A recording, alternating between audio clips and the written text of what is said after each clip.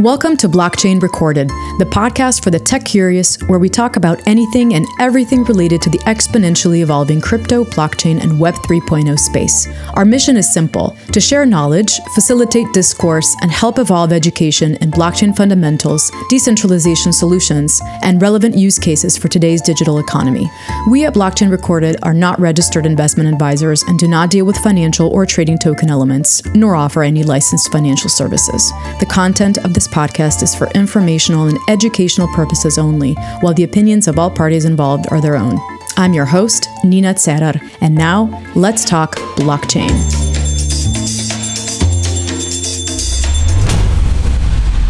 Before I introduce our guest today, I'd like to remind our listeners to follow us on Twitter, where we pre-stream each episode on Twitter Spaces the day before publishing on all major podcast platforms. For the platform list, visit our website, blockchainrecorded.com. In addition, Blockchain Recorded Podcast is a proud media partner of the upcoming Istanbul Blockchain Week event. For further event information, speakers, and ticket details with available discounts, check istanbulblockchainweek.com. This episode is dedicated to the Web3 Stronger Together ecosystem initiative and its first virtual summit, which took place between March 1st and March 4th, 2023 in Evelyn's Metaverse, a virtual platform uniting several hundred Web3 leaders and thinkers, over 100 projects and speakers, and over 5,000 attendees from across the world.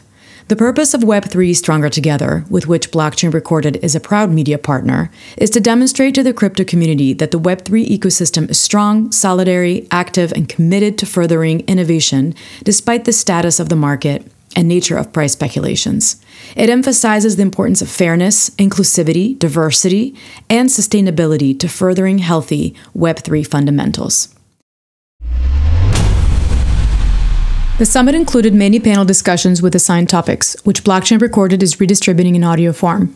The third panel discussion on March 2nd and 12th panel overall explores CBDCs and stablecoins. The speakers were Charmaine Short, the CEO and Web3 consultant at Ediverse Limited and co-founder of Women of Crypto Art DAO, David Creer, Global TLT and Crypto Lead at GFT Group, Hassan El-Bakali, CEO of iCapital Ventures and blockchain advisor and consultant, and Philippe Furlan from FrenchCrypto.org, a crypto blockchain software lead developer and architect.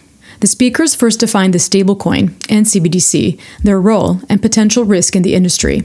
They discussed the difference between the two, whether programmable money is needed, and use case considerations from varying points of view.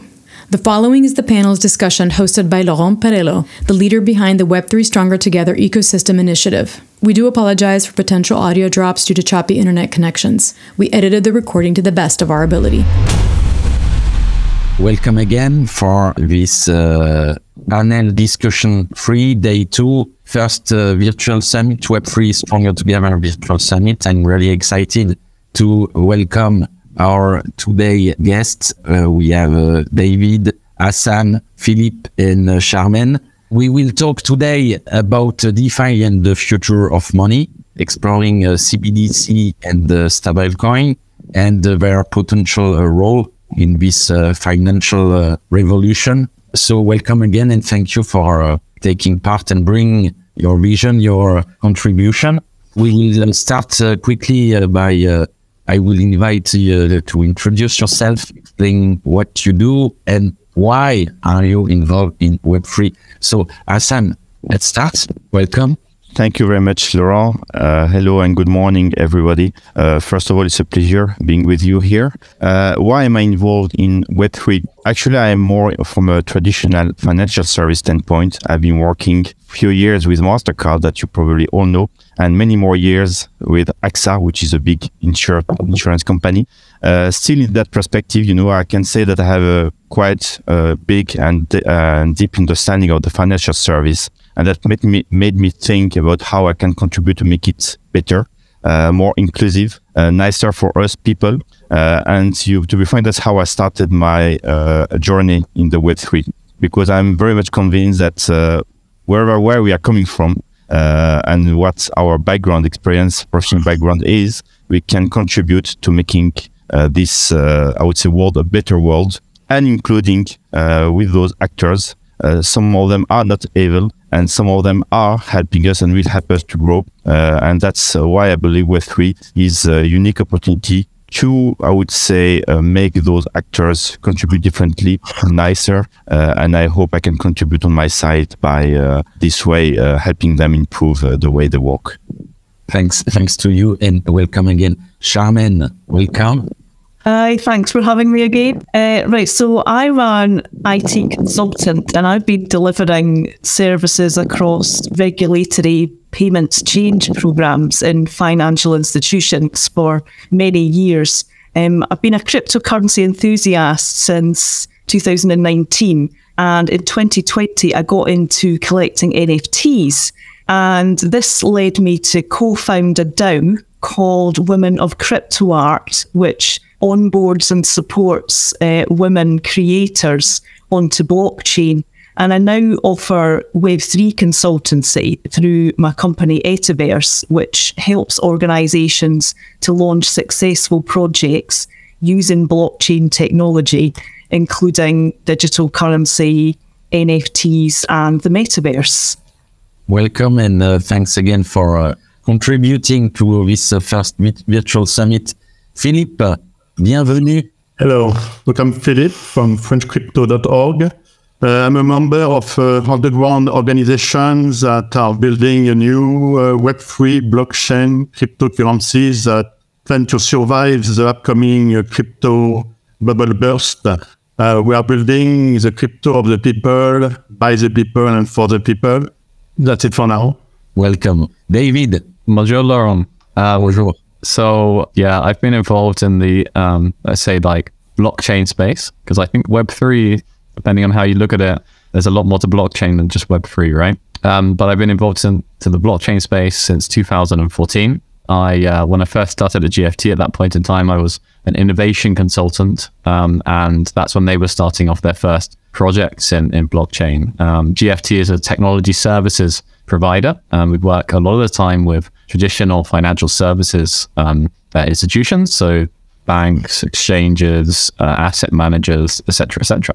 And we've done a lot of stuff for them in terms of how do you use blockchain technology, for example, for representing flows in capital markets, or for institutional crypto, or for identity processes. And we've continued to carry on basically working in that.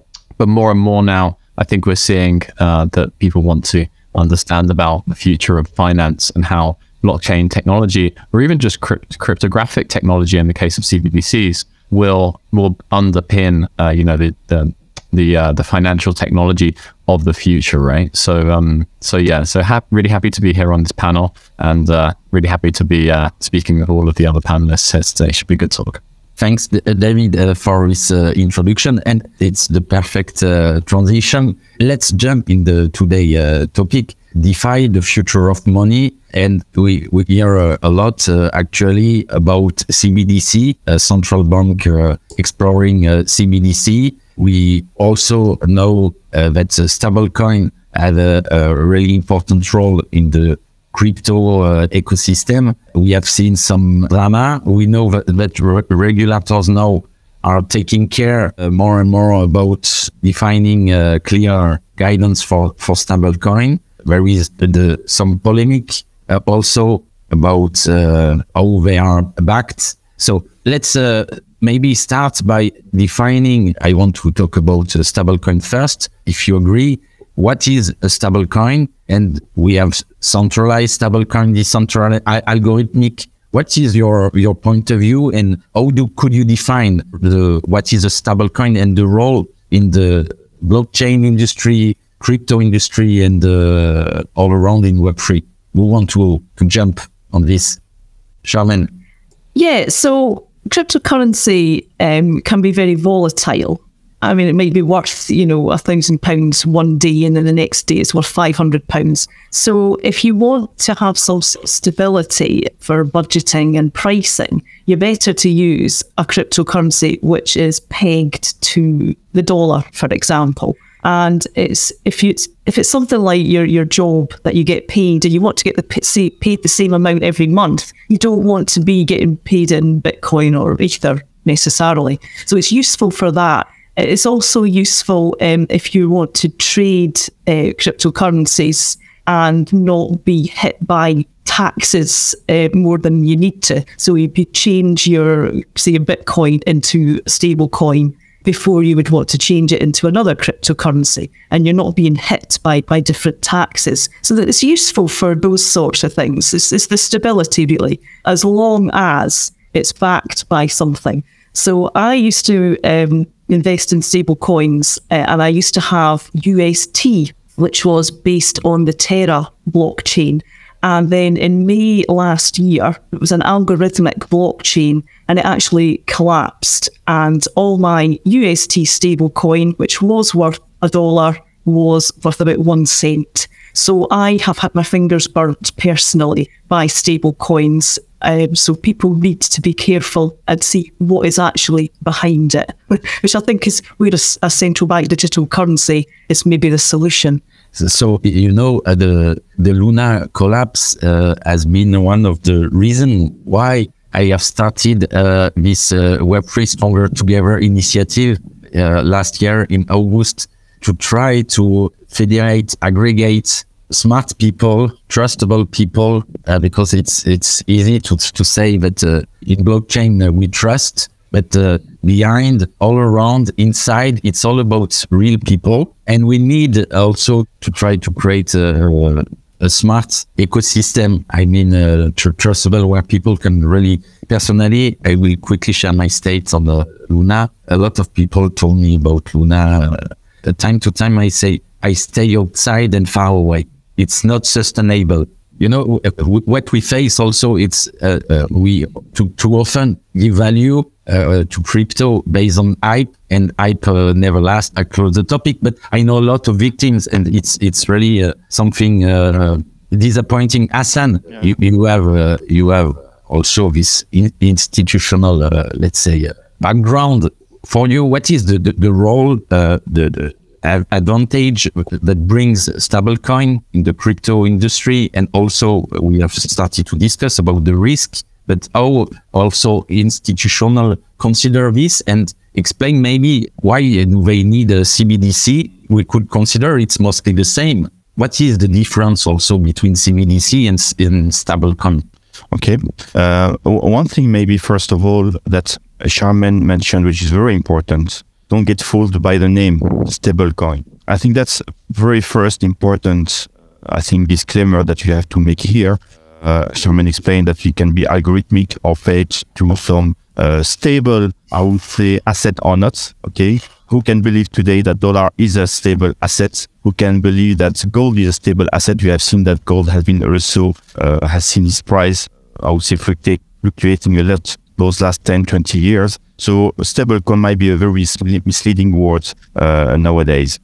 Second, from an institutional point of view, that's very interesting what is happening, because if you understand how money is created, and that's in the topic of today, you understand that the debt is actually the main engine behind money creation. And you have seen what has happened the last 2 or 3 years with the value of our money, be it euro, dollar, yen, whatever money you are holding in your wallets.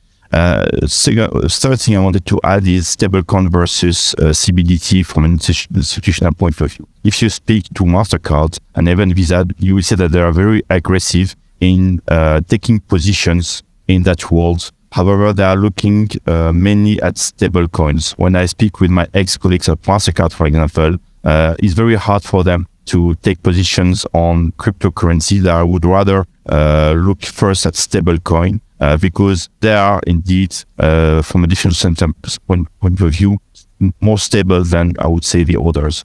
The other aspects, if you look at the CBDC, there is a big war with commercial banks, because don't forget that nowadays, your money is deposited on a bank account, and this bank account is held on a commercial bank, which is at the end responsible to create the money, the credits that you use, and so on. So at the moment that central banks are going to be issuing their own currency, clearly the role of the commercial banks is put at risk. So that's why I don't believe we are not going to see a strong position from institutions on CBDC at this stage, because they need commercial banks to invest into their developments. They need commercial banks to create debt. They need commercial banks to be there to help them move forward and create growth. So that's, I think, why we see so much drama nowadays with CBDC, is because, yes, the central bank want them because they want to fight cryptocurrencies, but at the end, it's very difficult to do that with our commercial banks, and commercial banks are there to support the growth of private companies.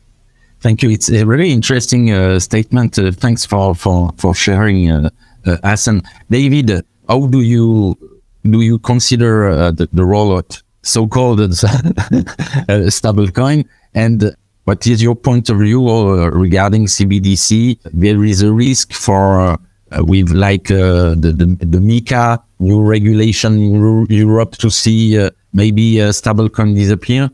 What is your point of view? Yeah, so stablecoin, I mean, it does what it says on the tin, right? So the idea is to have some kind of coin which you can use for payment or settlement, and that can either be from using a publicly issued stablecoin, so for example USDC or USDT or something like that, or it could even be a bank issued stablecoin as well. So you could have, I don't know, Barclays coin, right?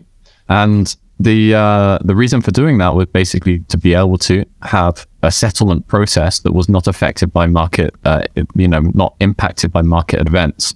So what we are seeing is that stablecoins are obviously being used for this process, and some people are also using them, like Charmaine was, for investment purposes. But actually, a lot of the commercial banks are more thinking about what's the interaction between stablecoins and their settlement systems, how they can use stablecoins to be able to basically pay for traditional assets and basically keep everything within this kind of closed loop system, to not go out and then settle into fiat, which basically takes maybe a day or two to be able to do.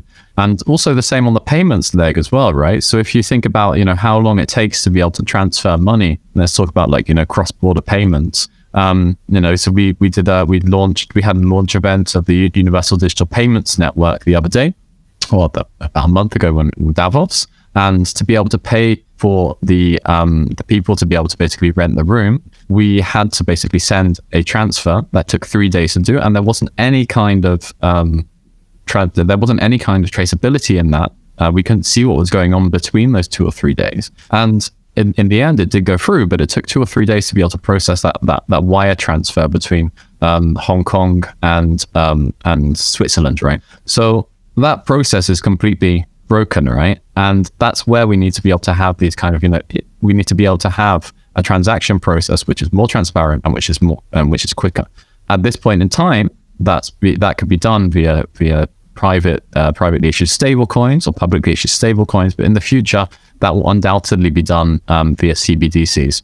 But then it won't be just one CBDC, will it? Because you're talking about a lot of international business that goes on. So, sending money in this case between Hong Kong and Switzerland, but it could be, there's lots of people who do remittance between different countries all the time. So CBDCs will be used basically for these international payments or for local payments, but all CBDCs work in a different way. So there's a huge underlying problem here around interoperability, right? And about how stable coins on one side, which are filling the gap for the time being, and CBDCs in the future, which will be the payment service of the future when payments are automated, and we all do payments in a more, let's say, automated and less manual way.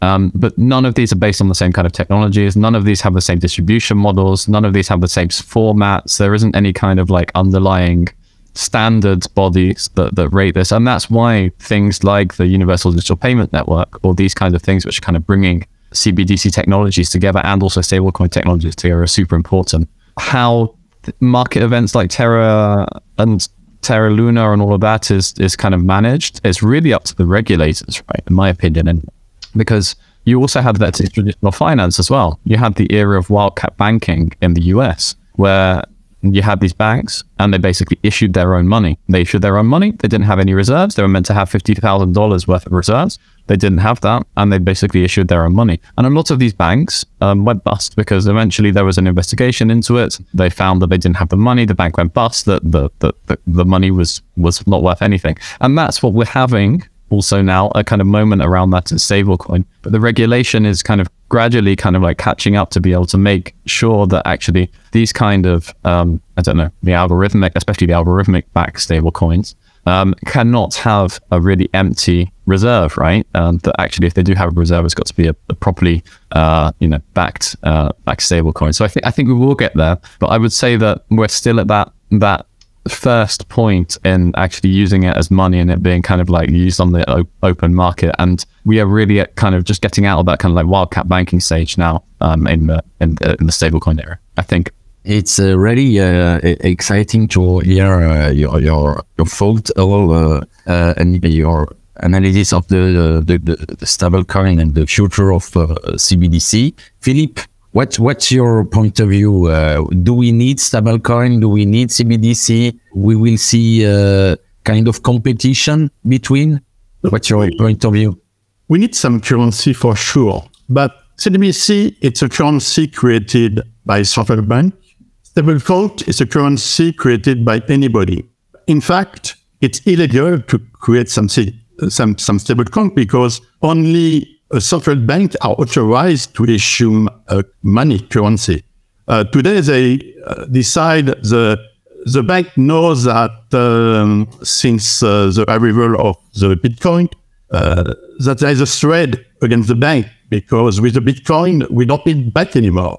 Okay, the reason that the bank react to this issue and decided to create this CBDC, it's a total joke, but they have to because they want to be sure that they're going to survive. They don't want that we move into a world where we use cryptocurrency instead of cash. Donc, stablecoin will disappear when the bank will be providing to the end users a so-called cryptocurrency.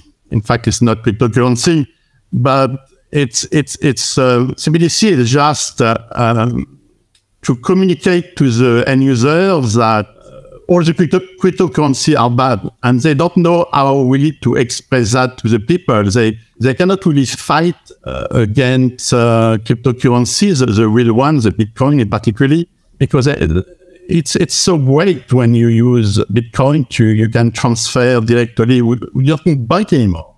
Look at the big issue. When CBDC will be ready, and they're going to be ready by the end of this year, and so it's announced, and it's all over the world. It's almost 90% of the central banks are going to issue CBDC. And when we can talk more about CBDC, what is going to be, it's a very interesting subject. But stablecoin will disappear, and it's a total joke. It means we don't know. Nobody is checking who can check what are the reserves of a stablecoin. The government are not going to lose their time to regulate them. They don't need to. They just say you are not the right to issue stablecoin. Don't stop it. We see with Binance stablecoins that it was not possible to exchange your Binance stablecoin for US dollar. The government can decide at any moment to stop them from when it's going to happen. Yeah, it's really a good point. You highlight. I often discuss with members of the crypto world about we will see the stablecoin disappearing for a few reasons. It can be, as we have seen recently with BUSD, regulatory decision, or maybe due to the real mass adoption, because for now, we often say, yeah, it's really useful in such volatile crypto world. So being able, and also because the regulation in terms of taxation is often not well implemented or clearly implemented or not well managed. So, but what if a mass adoption reduce the volatility? Do we still need stablecoin? Then I think when we see the value of stablecoin, we value them with fiat money. It means we compare them to real money, and the people, the bank who owns the real money, at one moment will say, we don't want you to do that. They really, the bank controls the money. They can do what they want with it. And if at one moment you try to issue your own money, I tried to do it a few years ago. They will say to me, no, you don't have the legal right to do it. Stop it. You would go to jail then. And in France, there is somebody recently who decided to start to create their own money, and they are in big trouble from a legal point of view. Myself, I decided to become a candidate to the French presidential campaign. And part of my program was to issue of cryptocurrencies, franc numérique. And the reason of that, it's with a cryptocurrency, you can do a lot of great things, but you can also create a lot of bad things. And unfortunately, the existing bank may not do good things with the digital money. Maybe Laurent, a few thoughts on that. Yeah. I wanted to ask you. I was looking at you, and I seen you were ready also to interrupt. Please. I also believe that stablecoin is rather an intermediary step. Why? Maybe to explain my Interesting. First of all, let's understand that when we talk about payments are not made by banks. Let's not forget that payments are made by payment service providers. The Visa, the MasterCard, the GCB, the SWIFT, so the World, the clearing house, and so on. So commercial banks are only, I would say, point of contacts which provide payment means. If you look at the payment side, who receive the payment, the merchants, most of them will accept any mean of payments. As soon as it's legal, be it cryptocurrency, stablecoin, potatoes, whatever. And what we have seen, let's not forget, AXA had been the first insurer in 2018 to accept premium payments in Bitcoin and Ethereum. But as soon as they were receiving the payment, they were converting to fiat. That brings us back to the point of Germain, until we still have to pay, I would say, charges, wages in fiat, there is no way we will, I would say, be in a position to hold in our balance sheets something else than euro, dollar, and the rest. And this brings me to the transition to what Philippe said. Only a regulator with the power to make something illegal or legal can replace cash, euro, dollar by something else. And that something else will not be stablecoin. If it happens one day, and I don't believe it might happen that easily, Interesting. CBDC. It will be CBDC. Why? Because again, that's the only way you can enforce legally, put people in jail to accept something or not. And I say if it happens, because once again, there is something very strong between the retail people, us consumers, and the central banks is the commercial banks. And I don't believe commercial banks are going to let that happen because that's about their survival, which is at stake. It's really interesting point of view. Yeah, David, maybe you have something. I think I just want to make one point in that it's not just about issuing a CBDC. It's also about making sure that people actually use CBDC or digital currencies, because they have issued a CBDC in the Bahamas. And the Bahamas was the first, the Sandcoin was the first CBDC that was issued. I think it was maybe 3 years ago or something like that. But the uptake of use of it is actually quite minimal, because all they're doing is transfers. And the people that actually go to the Bahamas, generally, they come with their wads of Joes or whatever it is, thousands of dollars from the USD. Same kind of thing is happening in Nigeria at the moment, right? So they had the launch of the e-Naira, another production use case. It's been in production, but people haven't really been using it. Why haven't they been using it? They haven't been using it because actually they already have payment systems by MasterCard or SWIFT or whatever it is that are in place and that work, fairly well, apart from, the international transfer, international cross-border stuff that I was mentioning before. So really what you need to do is you need to bring something to the table, which is like very innovative. So all of the stuff around programmable money, all of the stuff around offline payments, using digital wallets, all of that kind of stuff is like so important. And I think if there's any central banks that are listening to this, or if there's any people out there that are interested in this and are lobbying those kind of institutions, I would say to them, don't rush into issuing a CBDC. Issue a CBDC on technology that can actually support programmable money and do something interesting with it. Because if you don't do that, then actually the CBDC will go on the market and nobody will use it. Really, really interesting. Yes, Philippe, and then I will ask to Charlene also to share her point of view. Yeah, programmable money, do we really need that? Do we want to offer to the bank the possibility to use such money?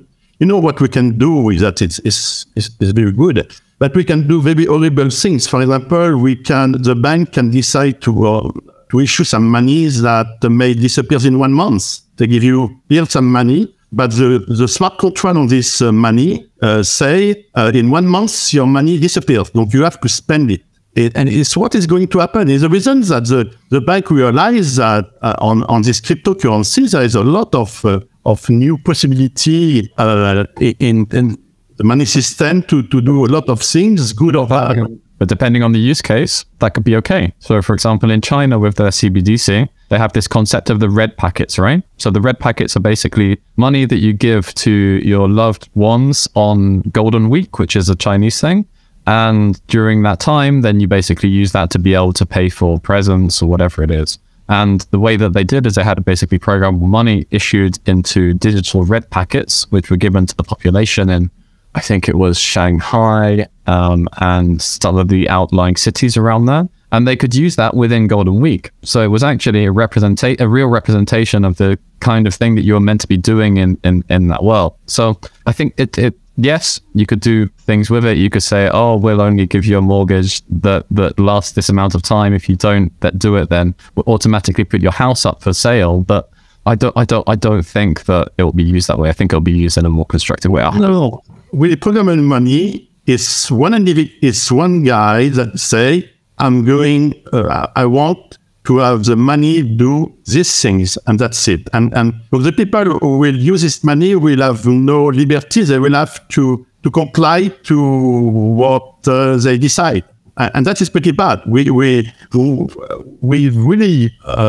cryptocurrency. You can lose your freedom about what you can do with money. It's and because also it's who takes the decision of what you do with the money, and it's going to be the government, the bank system will decide. It's not going to be the people who want to save their money for the future. We may say to them, no, you cannot anymore save money. We don't want to. And is that the big danger of CBDC?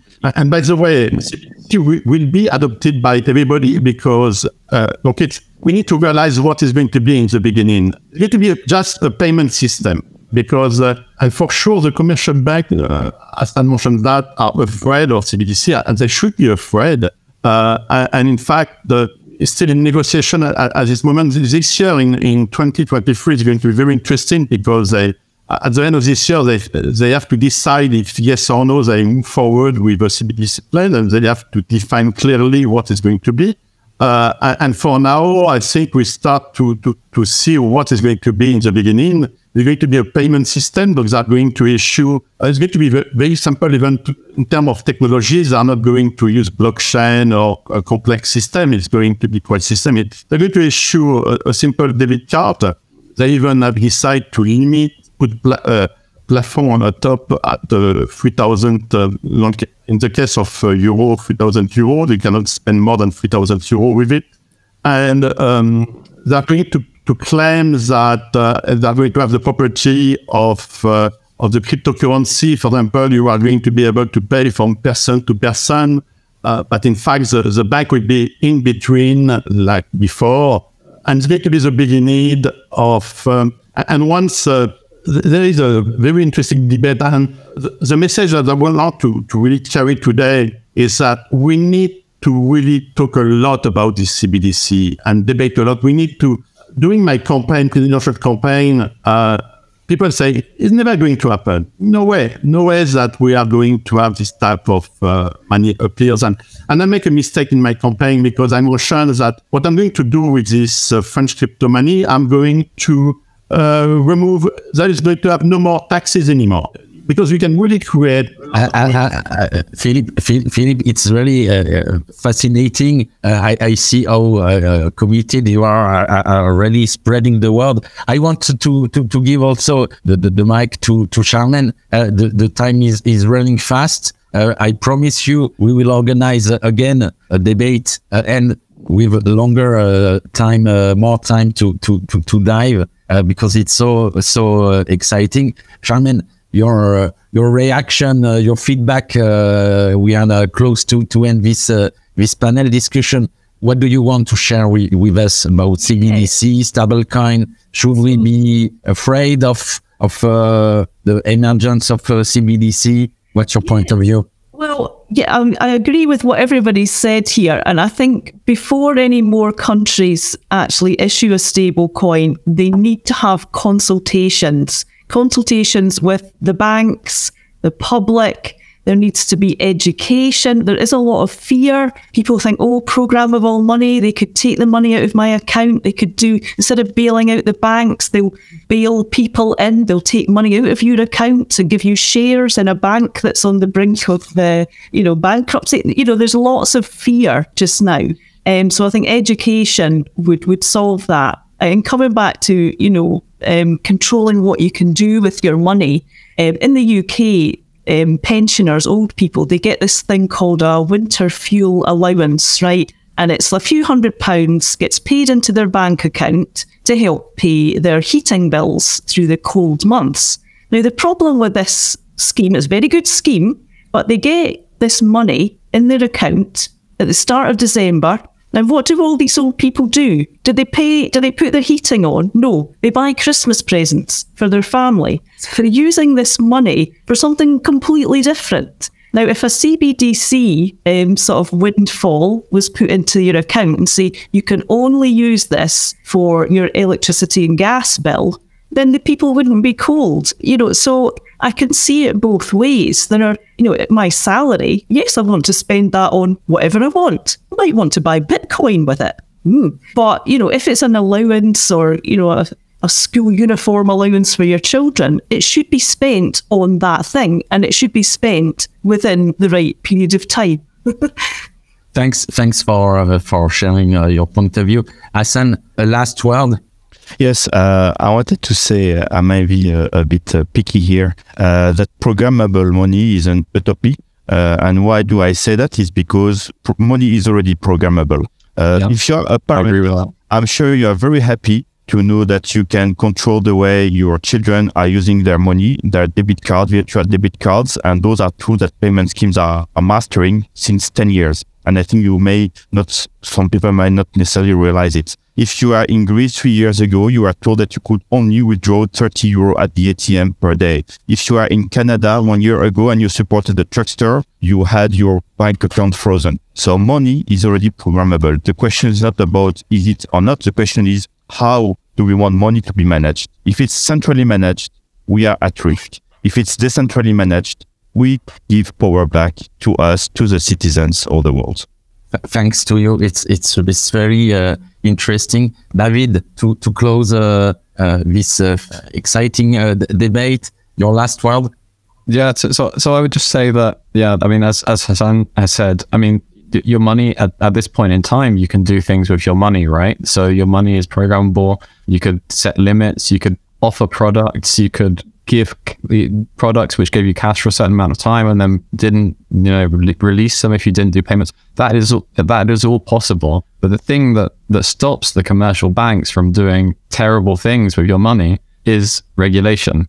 And it will continue to be regulation in a CBDC world. So I don't see why a new technology, which would potentially mean that on and off ramps for digital currencies and on and off ramps for settlement for things, whatever it is going to necessarily change that, if I'm 100% honest. I am very crypto focused as well. I think that the idea of, the new era of finance and that everybody has a distributed payment system and the original vision of Bitcoin, I buy that 100%. But I don't think that because we have programmable money through CBDCs, that all of a sudden banks are just going to be able to do what they want with our money, or central banks are going to be able to do with their money, because there'll be too much resistance to it. Thanks to you. Thanks to you guys. It's time to end this really exciting and inspiring discussion. You contribute to enrich my vision too. It was a pleasure, and see you soon. Let's keep building together. Bye bye. Thank you. Thanks again to our guests, and thank you everyone for listening. Thanks also to the Bariam Music team for providing their music. You can check them out on bariammusic.com. All of the supporting information is on our website, blockchainrecorded.com. You can listen to us on Google, Apple, and Amazon podcasts, as well as on YouTube, Spotify, Radio Public, and Stitcher.